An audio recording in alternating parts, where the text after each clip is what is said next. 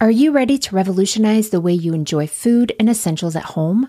Introducing DashPass from DoorDash, your ultimate ticket to convenience and savings. With DashPass, you gain exclusive access to unlimited $0 delivery fees on eligible orders, along with members-only deals and discounts that will leave your wallet smiling. Whether you're craving the flavors of your favorite restaurants, need groceries from across town, or anything in between, DashPass ensures that everything you need is just a few clicks away, delivered right to your door.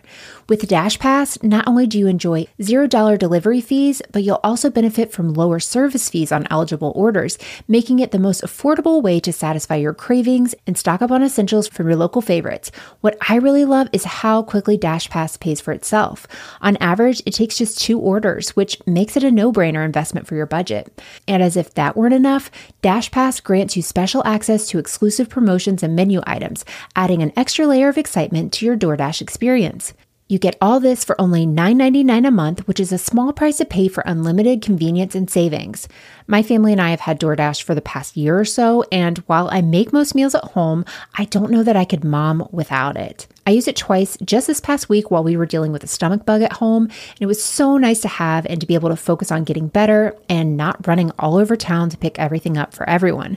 Don't wait. Sign up for DashPass now and unlock a world of possibilities, all from the comfort of your home. DashPass from DoorDash, delivering joy, convenience, and savings straight to your doorstep. Get more from delivery for less with DashPass. $0 delivery fees and reduced service fees on eligible DoorDash orders.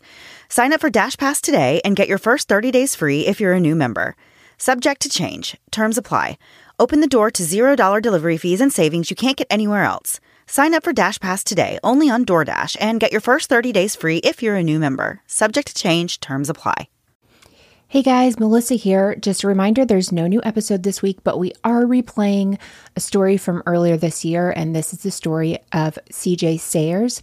And we just wanted to say up top that you'll hear a little about what the family's doing now in honor of CJ, and we wanted to share that up front at the top of the episode. So they're hosting their second annual toy drive, in which they are having pancake breakfast with kids, crafts, Santa, Elsa, and they're giving toys away to children who've been affected directly by gun violence. So maybe they've lost a loved one due to gun violence. There's around 30 plus kids that are involved in this, including CJ's young daughter. So if you'd like to donate to this, we'll have the information in our show notes, of course. So if you're looking for a way to give this year, this might be a really great option for you. In the meantime, we will be back next week with a brand new episode. Thank you guys so much. We are so thankful for you guys. And I'm thankful that I'm recording this on my own so I can say Team Canned Cranberry. Bye, guys.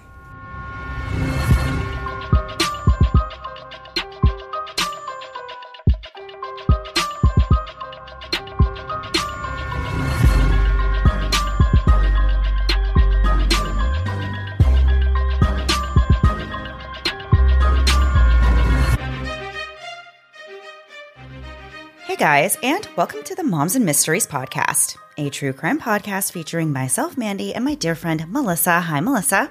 Hi, Mandy. How are you? I'm doing well. How are you? I'm good. We just had a brief rundown of our recent travels. We both went to North Carolina this past week. We did. Not with each other, though. No. How was your trip to North Carolina? I didn't even ask. My trip to North Carolina was great. I just went to visit my friend Ashley. She's just like one of the funniest and just most down-to-earth people. Okay. Yeah, of course. Okay. Of course. Don't start it that way. No one can Don't start compete it that with you, way. Melissa. But I just love her. Yeah, so it was just the two of us, just us girls for the weekend. And we didn't really do a whole lot, surprisingly. It was really cold there. And the day that I arrived on Friday, it was raining all day. So the weather wasn't great, on Saturday or Sunday, really. And then I left. So yeah, but I know that you also got a taste of bad weather in North Carolina. My trip was very uneventful. I definitely didn't get stuck at the bottom of a mountain while my family was at the top of a mountain in a snowstorm for 24 hours. That didn't happen. It's a comedy of errors and a very Melissa story. I won't bore you guys with that, but Mandy, you enjoyed it. It's like I don't have a normal trip. I can't just say I didn't do a lot of things. I hung out with my friend. It was great. Like acts of God are happening. Right. Nature is attacking me. It's just a mess. But it was really beautiful. We went to Boone, and it is a beautiful area. And I'd love to go back again, not in the middle of a snowstorm. It sounded like more than a snowstorm, but it was crazy. And we're from Florida, so automatically it was way worse. But like, yeah, it turns out driving a van up a mountain in a snowstorm, it doesn't work. Just FYI to those of you who are going to try it, it doesn't work. But Mandy and I both used our Vessi shoes this week, if you've listened to our ads, and they worked well for both of us. So there you go. There you go. I think you gave them a really good test run in the weather that you were in with the snow. Yeah. I considered walking 1.5 miles up with just my Vessis. You were like, I can do anything. I have Vessis on. I should be their entire marketing team at this point. So, Mandy, happy to be back here in Florida. Happy to be speaking with you. And I'm ready to get into the story this week if you are. Yeah, absolutely. So growing up with a close-knit family is something that, unfortunately, not everybody is lucky enough to have. In fact, many of the stories that we tell on the podcast involve some element of family dysfunction that has played a big or small role in the story. But for Christopher, or CJ Sayers, family was everything to him, and he was everything to his family. We had the opportunity to talk with some of CJ's family, and it was glaringly obvious how much they love him and what a huge part of their lives he was. CJ was born on December 13th, 1997, to parents Patty and Chris, and he grew up in Grafton, Ohio, with two sisters named Alyssa and Sierra. Growing up, CJ was extremely close with his sisters, and this was something that made their mom, Patty, very happy. Family continued to be one of the most important things, even as CJ got older and he and his sisters grew into adults. When Sierra became a mom, CJ was the perfect, proud uncle. He was very close with Sierra's kids and loved spending time with them. CJ was the type of person that could make a friend anywhere and everywhere he went. He never held a grudge, and even when he was upset or angry, he would never leave or hang up the phone without saying, "I love you," no matter what the circumstances were. He wore his heart on his sleeve, and he would gladly go out of his way to help anybody in need. One of the things CJ's family told us about him is that he had this infectious laugh that they said sounded exactly like SpongeBob's laugh. And anytime he was around you, you could really just feel his warm personality in the room. CJ was a people person who loved to be around his family and just be around others in general. He loved to make people laugh, and he was really good at that. In 2019, CJ and his girlfriend at the time, Lydia, welcomed a baby girl that they named Abby. Having always been a man with a strong sense of family, CJ was the image of a doting new dad. From the moment his daughter was born, there was nothing that CJ wanted to do more than spend as much time with her as possible. They did many things together, including going to the county fair, visiting an alpaca farm, going swimming, trick-or-treating, checking out the nature preserve, just to name a few of the things that they did together. CJ was so proud of Abby and proud to be her dad. He often shared photos of her and the adventures they went on together on his Facebook page. A quick look through some of the photos that he shared really shows just how much of a daddy's girl Abby was. She looks just like CJ, and the family said that Abby even had the exact same laugh as him too. Unfortunately, though, things didn't work out between CJ and Abby's mom, Lydia. In March of 2021, when Abby was just a toddler, the young parents split up. The once effortless relationship that CJ had with his daughter soon became strained by no fault of his own. Lydia quickly started dating again and frequently moved herself and Abby in with different men, which really bothered CJ. He was constantly worried about where Abby was or who she was around, where she was sleeping even, and in general, he was just worried about her well-being. Being the family-oriented person that he was, it was important to CJ that Abby grow up in a home with both of her parents. So he decided to give the relationship with Lydia another try, and the two got back together. Sadly, they were really just like oil and water. They couldn't get along no matter how much they tried to make it work, so they ended the relationship again.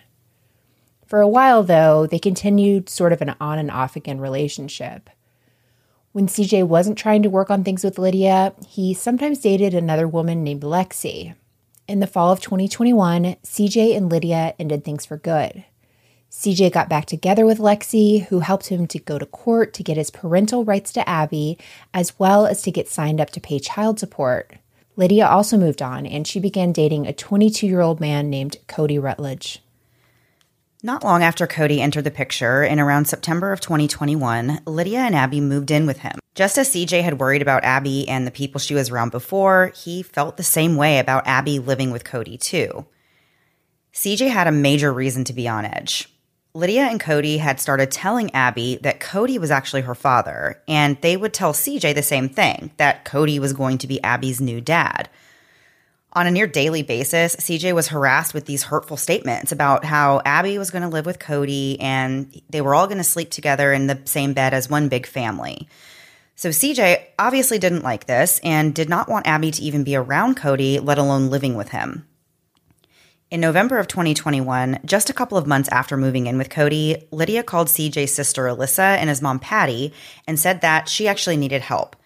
She said that she was scared of Cody and she thought Abby was even acting a little weird. So she called Alyssa and Patty and wanted their help to get moved. They did go to her aid and they started helping her move her things out. While they were there, Cody came outside and asked where CJ was. And he, at this point, was clearly angry and just looking for trouble, looking for a fight. So Cody then started calling CJ on the phone. He was making a scene. He was saying, come over, fight me, very clearly words, with anger. So while all this is going on, Abby was actually with CJ. So Patty and Alyssa told him, of course, don't come over to Cody's house. There's nothing good that's going to come of it. Just stay with Abby. We'll be out of here soon. So Patty and Alyssa finished helping Lydia moving her things, and they were going to leave. Before they left, Cody once again asked them where CJ was, and they told him that CJ was not coming over that day, and they weren't going to be getting in a fight. At that point, Cody looked at Patty and Alyssa and lifted up his shirt to reveal a gun, and he said to them, quote, "If he steps foot on my property, I got something for him." Thankfully, Patty and Alyssa were able to leave without incident, but this wouldn't be the last time that Cody brandished a gun. Weeks later, on Christmas Day, CJ went to drop Abby off with Lydia so that they could spend some time together for Christmas. At this time, Lydia was staying with her mom, and CJ was under the impression that this relationship between Lydia and Cody was over. But when CJ arrived there to drop off Abby, he was surprised to see that Cody was actually there. He was surprised and really angry. An argument between the men ensued, leading to Cody pulling a gun and pointing it at CJ, all while Abby was nearby. Lydia actually ended up grabbing the gun and told Cody to knock it off. She said, quote, "You're not doing this here," end quote. But Cody persisted, and CJ engaged him by saying, quote, "Come on, let's fight," end quote. So they all went outside, and CJ continued to try to get Cody to fight him. At this point, he's really just had enough and just wants to fight and get this out of the way. So CJ told Cody to put down the gun and to fight him like a man. During this argument, Abby's actually sitting in CJ's car. At some point, Cody pulled the gun out again and actually fired a shot towards CJ, but the bullet went into the ground dangerously close to where Abby was.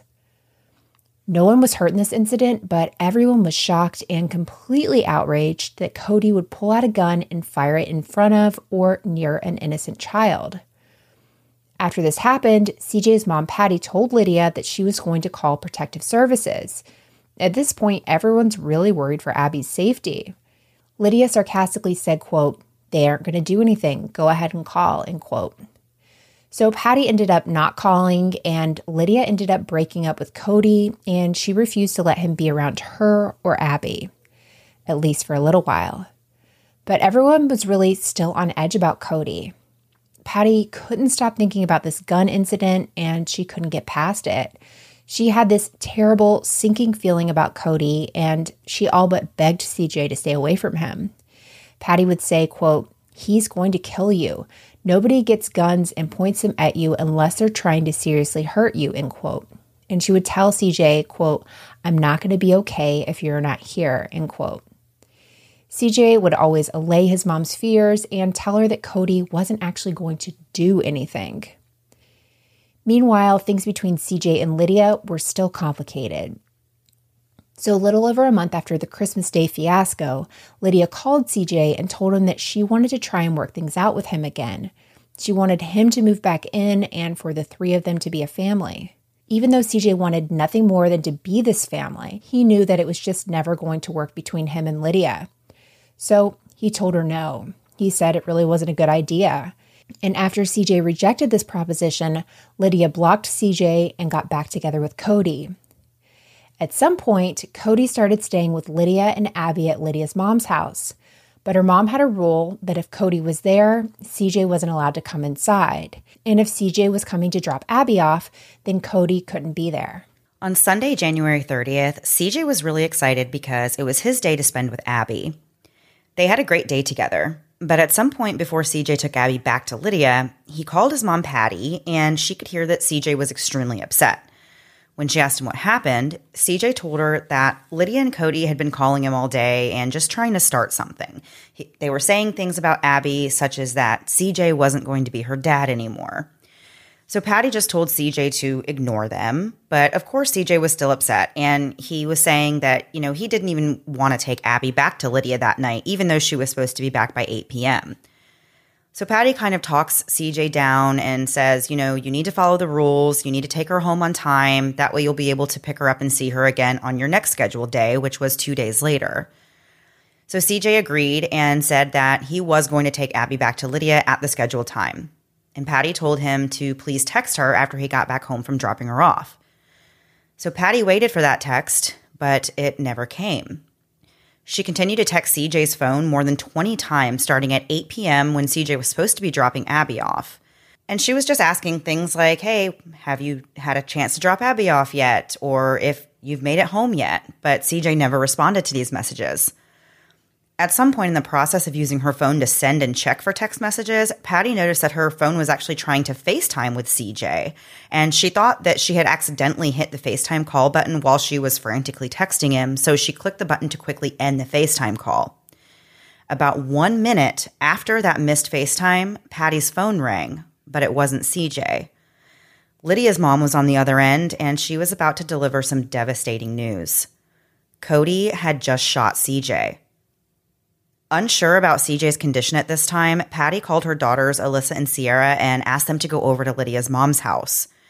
At this point, Patty was about 45 minutes away in Cleveland, so CJ's sisters were going to be able to get over there a lot faster than she was. While Patty made the drive back, she called CJ's dad and told him that CJ had been shot.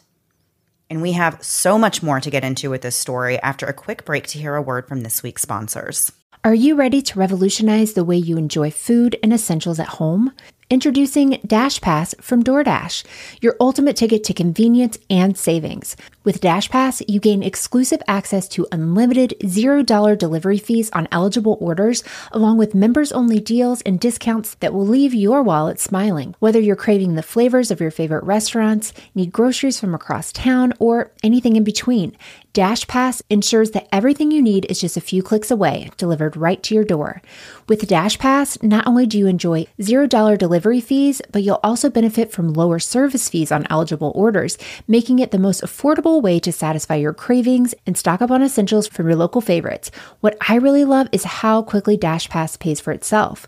On average, it takes just 2 orders, which makes it a no-brainer investment for your budget. And as if that weren't enough, DashPass grants you special access to exclusive promotions and menu items, adding an extra layer of excitement to your DoorDash experience. You get all this for only $9.99 a month, which is a small price to pay for unlimited convenience and savings. My family and I have had DoorDash for the past year or so, and while I make most meals at home, I don't know that I could mom without it. I used it twice just this past week while we were dealing with a stomach bug at home, and it was so nice to have and to be able to focus on getting better and not running all over town to pick everything up for everyone. Don't wait. Sign up for DashPass now and unlock a world of possibilities, all from the comfort of your home. DashPass from DoorDash, delivering joy, convenience, and savings straight to your doorstep. Get more from delivery for less with DashPass. $0 delivery fees and reduced service fees on eligible DoorDash orders. Sign up for DashPass today and get your first 30 days free if you're a new member. Subject to change. Terms apply. Open the door to $0 delivery fees and savings you can't get anywhere else. Sign up for DashPass today, only on DoorDash, and get your first 30 days free if you're a new member. Subject to change. Terms apply. It's been a while since I've had a baby of my own, and some days I miss it so much. The baby cuddles and baby smiles, but when it comes to diaper rashes, Not so much. I remember the first time my oldest had a diaper rash, I was really devastated. Here's this tiny thing totally dependent on me, and now she's fussy and obviously uncomfortable, and I'm supposed to have the answers. Well, with time and treatment, it went away, but what I really wanted was to avoid it altogether. And now, baby butts rejoice. New Huggies Skin Essentials are here, a brand new dermatologist-approved line of diapers, wipes, and pull-ups training pants, all designed with baby's sensitive skin in mind. The wipes are thick and have zero harsh ingredients for a great, gentle clean. Pull-Up Skin Essentials has got your big kid covered too, with a training pant that's ultra soft and breathable to help protect sensitive skin throughout potty training. Whether you're a first-time parent or a seasoned pro, make it easy on yourself and your baby with Huggies. Learn more at Huggies.com. Once again, head to Huggies.com to learn more. So before the break, we were discussing CJ's mom, Patty, getting this call and realizing that CJ has been shot. She has no idea what his condition is. She sends her daughters over to the house to check on him, and she is trying to get there as quickly as possible. So at about 8:35 p.m., first responders arrived at a really chaotic scene. Lydia, her mom, and her sister were all inside the house screaming while Abby and another child ran around the house confused and scared. EMTs told everyone to get out of the house while they worked on delivering life-saving treatments to CJ, who was still in the bedroom where he had been shot. Sadly, their attempts were not successful, and they were unable to save CJ's life. He was pronounced dead at the scene, just 24 years old at the time of his murder. It was noted that CJ was completely unarmed. However, the sheriff's office recovered 2 guns from Cody. He was then placed in handcuffs. Soon, Alyssa and Sierra arrived at the house and saw that the road had been blocked off and that there were numerous emergency vehicles there, including an ambulance. So the 2 sisters get out of the car, they run up to the house, demanding to know where their brother was. They noticed that CJ's car was actually there and running in the driveway, but the emergency responders wouldn't tell them anything. Eventually, though, the EMTs asked the girls who their brother was, and they said his name was CJ, but authorities still wouldn't tell them anything that was going on. So at that moment, the sisters had no idea whether CJ was alive or not, or where he even was. All they could do was stand there and wait, wondering what happened. About 10 minutes after the sisters arrived, they saw Cody being escorted outside in handcuffs. Alyssa yelled, quote, "What did you do?" end quote. Cody responded by looking up at her and smiling. Alyssa actually lunged towards him, and officers had to restrain her while Cody was placed in the back of a police car. The next person the sisters saw brought out of the house was Lydia. She was crying and clearly upset, and Sierra started yelling at her.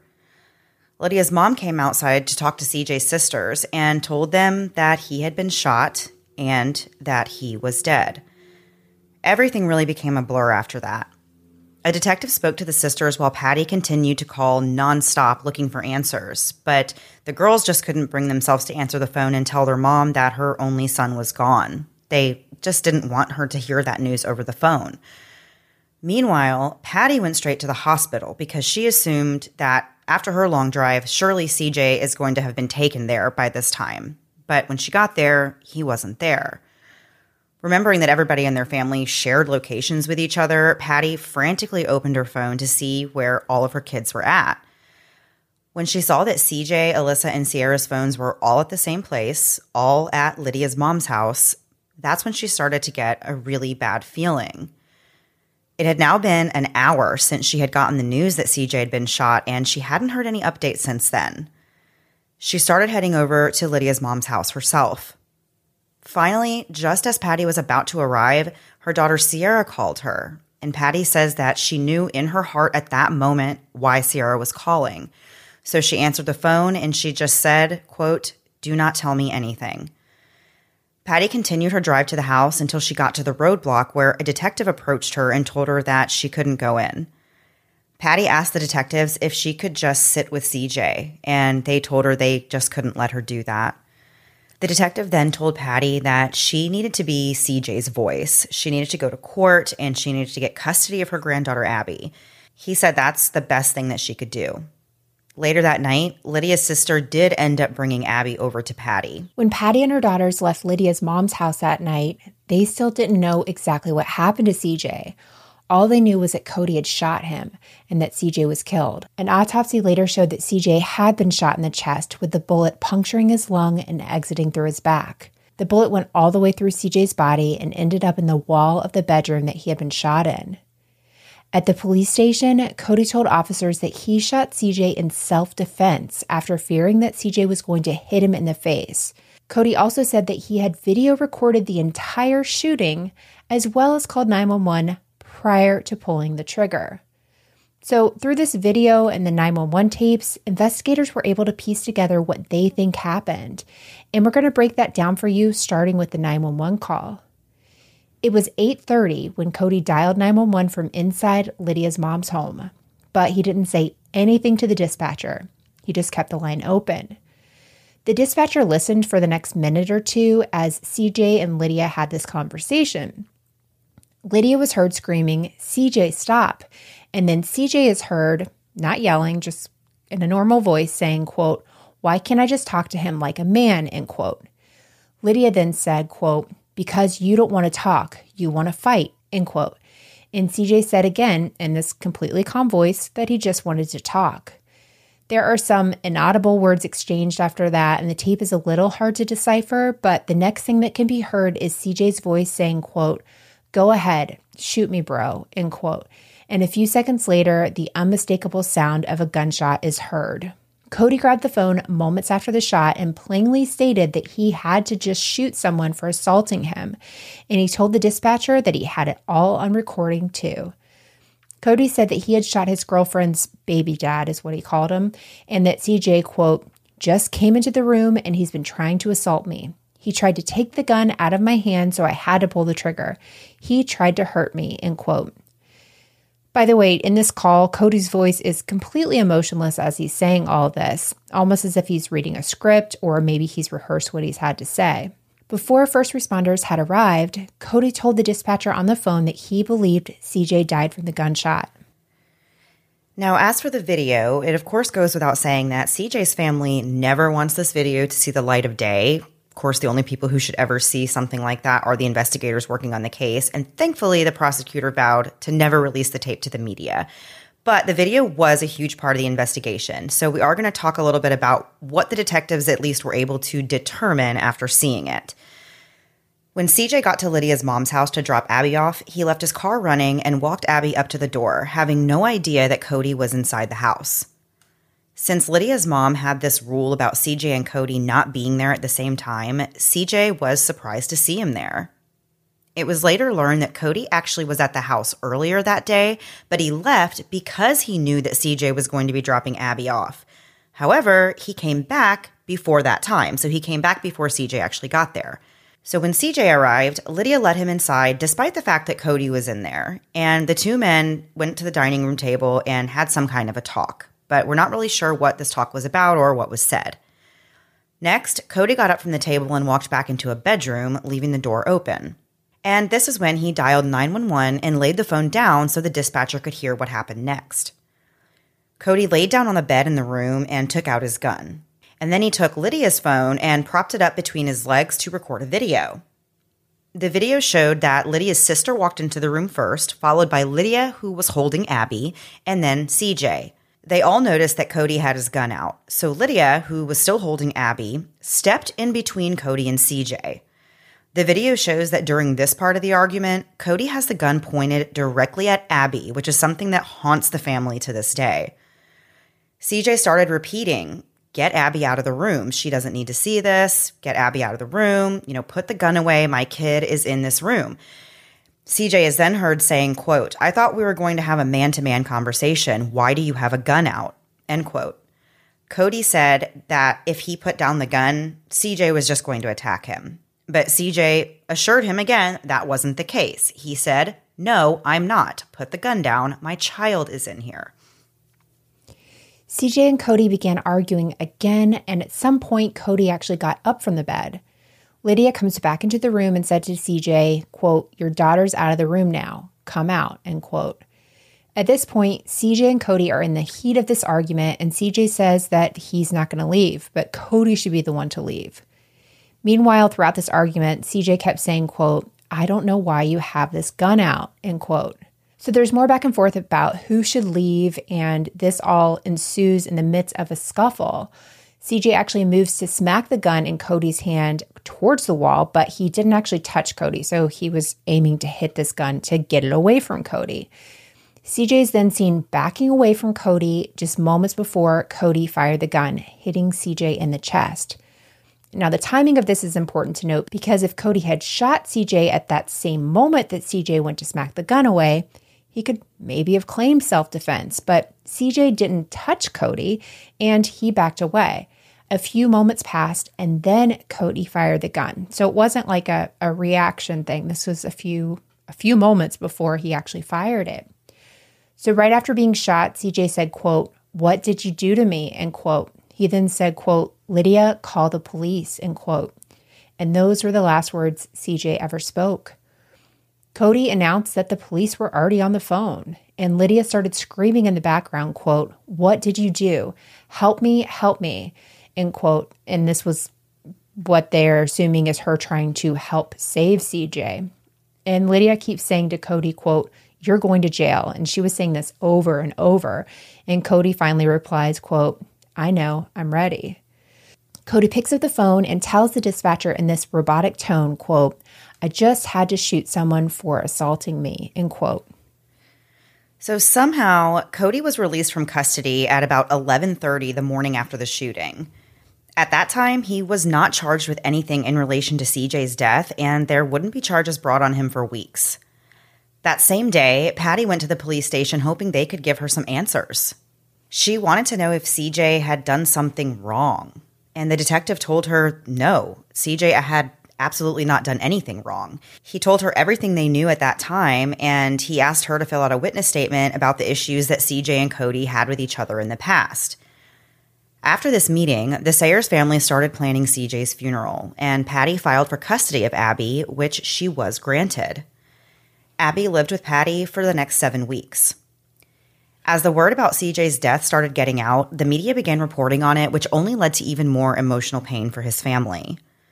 Some of the articles incorrectly reported the facts, and it made it seem like CJ was somehow partly responsible for his own death. One article stated that CJ had gone to Lydia's house earlier that day to drop Abby off and then went back later, and that's when the shooting happened. And this was hurtful because it made it seem like CJ was trying to provoke Cody by going back. But that's not even what happened. He only went to Lydia's house one time that day.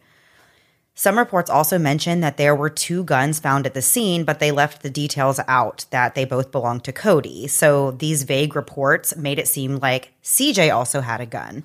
But in reality, as we said, CJ was completely unarmed. He was legitimately just there to drop Abby off in a routine custody exchange. Meanwhile, detectives were still continuing their investigation into CJ's death. One thing they were working on was going through Cody and Lydia's phones and looking for any evidence that CJ's death may have been premeditated. Cody's phone showed several instances of suspicious activity. There were multiple searches on the dark web for things like stand your ground laws, as if Cody was studying what actually constitutes self-defense. It was also learned that Cody had sent several text messages where he explicitly talks about killing CJ. There were these texts to Lydia that showed that Cody believed CJ was the only thing standing in the way of his happiness. On Lydia's phone, investigators found that she and Cody had filmed a video in the day before the shooting in the same room. In that video, they could see a mirror propped up on the dresser. But in the video of the shooting, that same mirror had been moved to what they're calling a strategic area.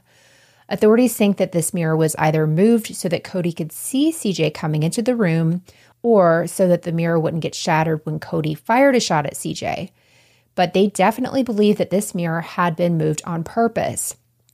They also believe that the scene had been staged to purposely fit a self-defense narrative. Investigators also went through CJ's phone. They found Snapchat messages between him and Cody that CJ had saved. In one of the messages, CJ said, quote, "Next time you pull a gun out around my kid, I'm going to kick your blank," end quote. And so the wording is important here to the police because CJ specifically did not say something like, "I'm going to kill you" or "I'm going to shoot you." He basically said, "I'm going to beat you up if this happens again." And like the prosecutor would later point out, Wouldn't anyone be furious if someone pulled a gun out around their child? I was thinking about this and I was like, there's kind of no limits to how angry I'd be in a situation and the like things that. that you might say, and anger. I could definitely see saying like, I am going to beat the crap out of you if you do that again. Yeah. Some of the worst things I could say in a moment like that for sure. So after all of this evidence so far, it's clear that CJ had never threatened to kill Cody at any point prior to or even during the shooting. CJ didn't even have a weapon on him when he was around Cody. The only person that was bringing guns around and making threats to use them to kill someone was Cody. The obvious conclusion that the detectives came to was that Cody's claims of self-defense were completely unfounded and that it was Cody himself who had spent time thinking about shooting CJ and planning how to get away with it by claiming self-defense. On March 4th, Cody was indicted by a grand jury on 6 charges. 1 count of aggravated murder, 3 counts of murder, and 2 counts of felonious assault. Each of these charges included a firearm specification. Cody ended up being arrested in a traffic stop that was carried out by the Northern Ohio Violent Fugitive Task Force. He was taken to jail and his bond was set at $500,000. CJ's family attended every single one of Cody's hearings, which the prosecutor in the case said was extremely rare and really spoke volumes about how much they cared about CJ and just desperately wanted justice for his murder. Being in the courthouse and coming face to face with Cody's family every day wasn't an easy thing for the Sayers family. It was actually torment for them because Cody's family thought that the whole thing was a big joke and they would laugh and smirk at the Sayers when they walked by.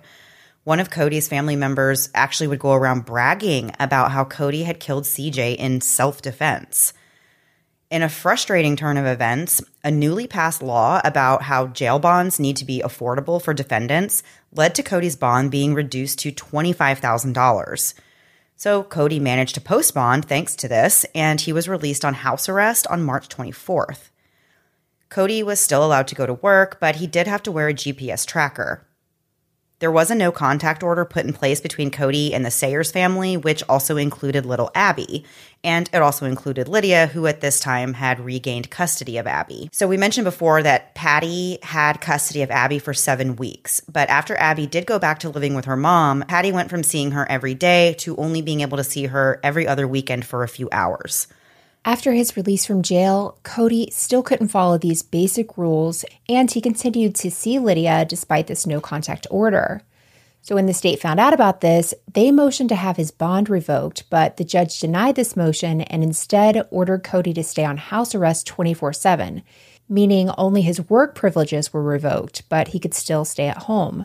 The judge also revoked the no-contact order, giving Cody the freedom to be around both Lydia and Abby. What in the world? Yeah, that is probably one of the more surprising things in this story. Just because I don't understand. That was revoked. Right, and just because I don't really understand why. This is a little small child. This person has been, indicted for murdering her father in front of her. And the judge is like, it just doesn't make sense because there's no reason to revoke the no contact order in this case. Right. Yeah, I have no idea. It doesn't make any sense. So at this point, contact was cut off with Patty. Even though she had a legal right to see Abby, Lydia no longer allowed it. And this went on for months and months until they went back to court. On October 28th, Cody filed a notice of intent to assert self-defense in his trial. His jury trial was set for November 15th. Cody ended up picking a bench trial, and the reason he possibly did this was because his defense team knew that the judge in his case, his son, had actually been involved in a murder when he was right around Cody's age, and he was actually serving time for that crime. You heard that right. The judge's son was serving time in connection with a murder, and he is residing over this murder case, which I feel like there's a conflict of interest there, but what do I know? Yeah. I mean, at the very least, it just feels very unfair. Yeah, totally. So this is also the same judge who did away with this order of protection and let Cody move back in with Lydia and Abby. So right before the trial was set to begin, prosecutor Chris Pierre sat down with CJ's family and told them that there was a plea deal on the table for Cody and that Cody had already signed it. Chris wanted to know if the family was okay with going forward with this deal. And Chris explained to a family that a jury would almost certainly convict Cody, But that wasn't possible since Cody asked for a bench trial. So since it's going just to a judge, who knows what's going to happen? He said also that the judge in this case is a wild card, and it's really anyone's guess what could have happened with him at a trial. But with a plea, Cody would have a guaranteed conviction and sentence. The Sayers family agonized over this decision that night and ultimately felt like it was too difficult of a decision to make, so they met with the prosecutor again the next day. So Chris Pierre ended up making the decision for him. He said he was going to do what CJ would want, which is to get Cody away from his little girl. So Chris said he was going to have Cody take the deal so he would be sent off to prison. I can't imagine making that kind of decision, but when he says it like that, that is the ultimate goal of what he would want in this point, and that makes total sense to me. For sure. And the Sayers family agreed with this decision. And we still have more to get into after one last break to hear a word from this week's sponsors. So before the break, we were talking about how the Sayers family was given this news that Cody was given a plea deal and he had already accepted it. And they were trying to decide if they were comfortable with the plea deal or not. So the way that it was explained was that because Cody had chosen to have a bench trial, they didn't know for sure how it would go with this particular judge. So the prosecutor said, at least if we can get him to take the plea, this is a guaranteed conviction and he will guaranteed have to serve a sentence versus potentially being acquitted. Nothing. Yeah. Right, exactly. So the family accepted it and that's what they were going forward with. On November 15th, Cody formally accepted the plea deal and pleaded guilty to voluntary manslaughter, which is a first-degree felony with a gun specification. He faced a maximum sentence of 14 to 19 years. His sentencing hearing was held on December 15th. Prosecutor Chris asked the judge to sentence Cody to the maximum sentence. He said, quote, "Despite the conflict that we all acknowledge existed between CJ and Cody, the defendant did not need to brandish a firearm. The defendant did not need to fire his firearm, and CJ Sayers did not need to die." The judge usually did this thing where he would let the defendants go home and then report to jail at a later date. So Prosecutor Chris also asked that the judge not do that with Cody. He wanted to give the Sayers family the satisfaction of being able to watch Cody be taken out of the courtroom in handcuffs. I'd be interested to know if he did this before his son was involved in a crime or after. Me too. Right? Yeah, for sure. So the defense also made their case, and they asked the judge for something closer to the minimum sentence, alleging that Cody feared that he would have to act in self-defense because of his prior history with CJ. CJ's family also addressed the court. Patty said that the loss of CJ ruined 2 lives, CJ's and his now 3-year-old daughter's. Patty told the court that CJ loved Abby very much and she will never remember her father and will likely have to undergo years of counseling after seeing Cody pull a gun out in front of her. Patty told the court that Cody didn't have any remorse and he never tried to apologize to them. She said, quote, "I would like the court to know that when we come to court, Cody laughs at us. That's no remorse for killing someone." She said she hopes one day that he shows remorse. She also hopes that she's able to forgive him, but it's difficult because the loss of CJ is permanent. Patty also said, quote, "It's really hard to be graceful to try to forgive and forget, and I hope someday he really does show remorse because I know he doesn't feel it now, but he did take a human life that didn't need to be done. It really didn't. People argue in life, and you don't have to kill someone over arguing with someone.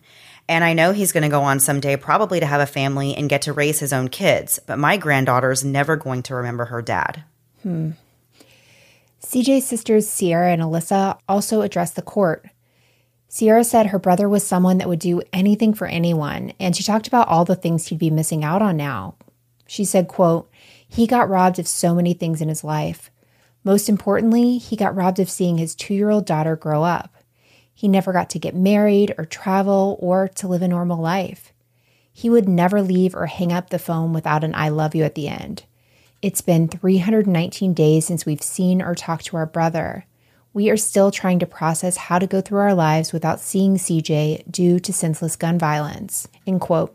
In an interview with the Chronicle Telegram following the proceedings, Patty expressed concerns about the rights of Abby, noting that she had been living in a home with Cody since the shooting, and Patty had been unable to visit her. She said, quote, "I think the justice system has definitely failed her, and she was literally there that night in the room. He had the gun pointed right at her in one of the clips, end quote. Patty said the justice system as a whole needs to change in stepping up for victims. Cody also addressed the court, and he claimed he'd never been given the chance to express remorse to the Sayers family. He said the decision he made that day is something he'll have to live with for the rest of his life, and he hopes the family understands that he, quote, tried to be friends with CJ, end quote. He said he tried to have a good relationship with CJ for his daughter and tried to avoid him at all cost. Cody said he wished the shooting never happened and he wished he had never gone back to the house that night. Finally, he said, quote, so I just want to take this time to apologize to everybody, and I hope you understand I did not kill him out of spite or jealousy, but only to survive, end quote. The judge told Cody that he believed Cody didn't think his actions through. With that being said, the judge also added, quote, you know, there's an old saying, you brought a gun to a knife fight. Well, you brought a gun when there was not even a knife. I am so sick and tired of sitting up here and seeing the youth of this county settle disputes with guns, end quote. He said he understood that CJ allegedly did a lot to aggravate Cody, but that didn't mean he needed to resort to violence. The judge told Cody that he was a danger to society because he still didn't understand the gravity of the situation. He said, quote, you still think that you're justified in what you did, and you're not. You think you know the law because, you know, you Google things, and you think Google tells you everything you got to do, end quote. Prosecutor Chris said that letting Cody walk would have been like giving someone a blueprint to kill someone else. Finally, it was time to hear what sentence the judge was going to hand down. Cody was given 8 to 12 years for the manslaughter conviction, plus 3 years for the gun specification. This means that Cody would serve a minimum of 11 years. Upon his release, he will have to spend another 2 to 5 years on post-release control, and he will have to register as a violent offender for 10 years. Lastly, the judge granted the prosecutor's request that Cody be taken into custody immediately so that the Sayers could see him being let out in handcuffs. Today, Cody is in Belmont Correctional Institution where he will serve a minimum of 11 years with no opportunity to get out for good behavior or any other reason. The Sayers family has nothing but gratitude and respect for the prosecution team and for the work that Chris Pierre did to help bring justice that CJ deserved. They said so many good things about him when we talked to them and how much they just wanted to thank him. Yeah. So as we said in the beginning of this episode, we had the opportunity to work directly with the Sayers family. And I will say, Mandy, I think you would agree with me, it was one of the best conversations with them and learning so much about CJ. And it was just... It really was, yeah. I don't know. It was just really special. Hearing them imitate his laugh and, you know, stuff like that. Like all these little pieces you don't always get to hear in a story of someone's life. It was really special. And I'm so thankful that they reached out to us, actually, and wanted us to share CJ's story. And so at the end of our call, we asked what they would like for us to share with our listeners. And they said they want more people to be aware of gun violence and that the issue of fathers' rights to their children is so important because at the end of the day, CJ really died for his child. CJ had a custody agreement with Lydia, which means he should have been able to see his daughter without going through hoop after hoop. Fathers deserve to be a part of their children's lives as well. Patty said, quote, CJ was never perfect. He wasn't always innocent. He did say things he shouldn't have said, but no one deserves to be murdered over nothing. Nothing, pretty much. Abby was his child, and no father should have to go through what CJ went through. He literally would put his head on my shoulder, a grown man, and cry to me because he can't see his kid or he doesn't know where his kid's at. It's not fair to Abby, and it wasn't fair to CJ, end quote. Patty once told the prosecutor that she feels like CJ died for nothing. And the prosecutor told her, quote, your kid died protecting his child. That's the bottom line, end quote. And that just gives me chills. The Sayers family put together a toy drive in CJ's memory in the hope of helping other children affected by gun violence. People from around the community, banks, and more donated toys, which the family then either hand donated or gave to the prosecutor's office to deliver. Every gift included a card with the message that read, quote, we want you to know we're thinking about you during such a hard time, and we hope to bring you a little Christmas cheer, end quote. The toy drive was a huge success, and the family plans on doing it every year, and we definitely want to be involved with it this year. For sure. When we get closer to the holidays, we'll be posting about it and sharing how you guys can get involved with us. Definitely. So as we said, it's very important to the Sayers family that they keep CJ's memory alive. They had stickers and signs made, and they've held vigils and much more. Sierra and Alyssa got tattoos done that they originally had planned to get with CJ before he was murdered. So this is actually kind of cool. One of the sisters was supposed to get a tattoo that read, "No matter when," and the other sister would get "No matter where," and CJ was going to get "No matter what."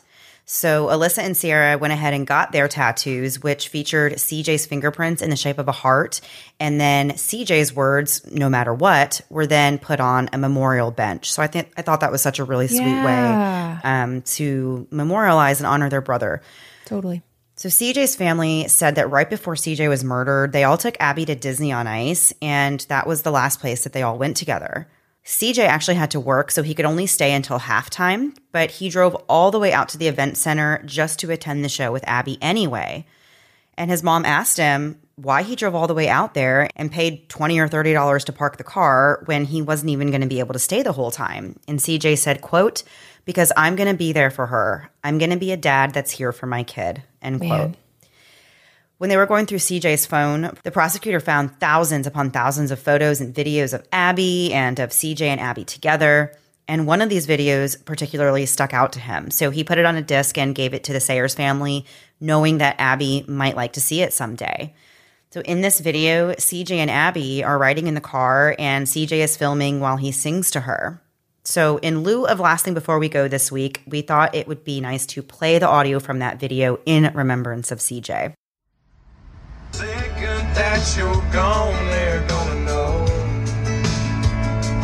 Before he ran to bed, he grabbed my hand and said, "Just 'cause I'm leaving, it don't mean that I won't be right by your side when you need me and you can't see me in the middle of the night. Just close your eyes, say a prayer. It's okay, I know you're scared when I'm not here, but I'll always be right there. Even though I'm leaving, I ain't going nowhere." Thank you guys so much for listening this week, and thank you to the Sayers family for sharing CJ's story. It's heartbreaking and incredible what the family has been able to do, and the way they're just trying to keep CJ's memory alive. And we hope by sharing his story today, that helps keep his memory alive as well. And that's the episode for this week. And Mandy, we will be back next week, right? Yes, we will. We'll be back next week, same time, same place, new story. Have a great week. Bye.